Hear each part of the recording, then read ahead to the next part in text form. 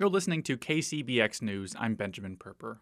Some listeners might find the following story difficult to listen to, as it references sexual assault. An Atascadero business owner is set to appear in court next week for sexual abuse charges. KCBX's Amanda Wernik reports. Nate Abate was arrested and charged Thursday with oral copulation with a person under 18 years and rape of an intoxicated person. He pleaded not guilty to the charges at his arraignment Friday. SLO County Assistant District Attorney Eric Dobroth says Abate is scheduled to appear in court on Thursday, February 9th for a pre-preliminary hearing.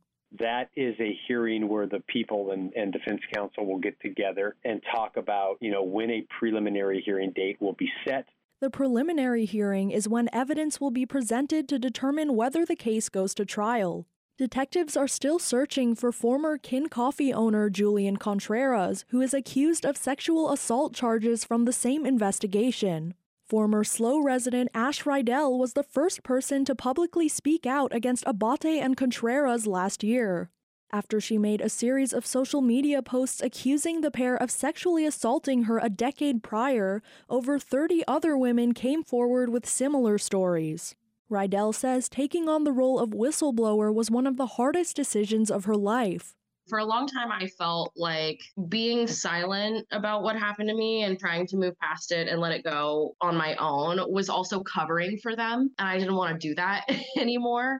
Rydell says these last few months have been emotionally difficult for her, but she's touched by how supportive the SLO community has been. I think I cried for like a week straight, just in the shock and awe of all of that support and confirmation. And the support has made the dissenters almost invisible. Abate's pre-preliminary hearing is set for next Thursday morning. Abate's lawyer, Scott Taylor, declined to comment.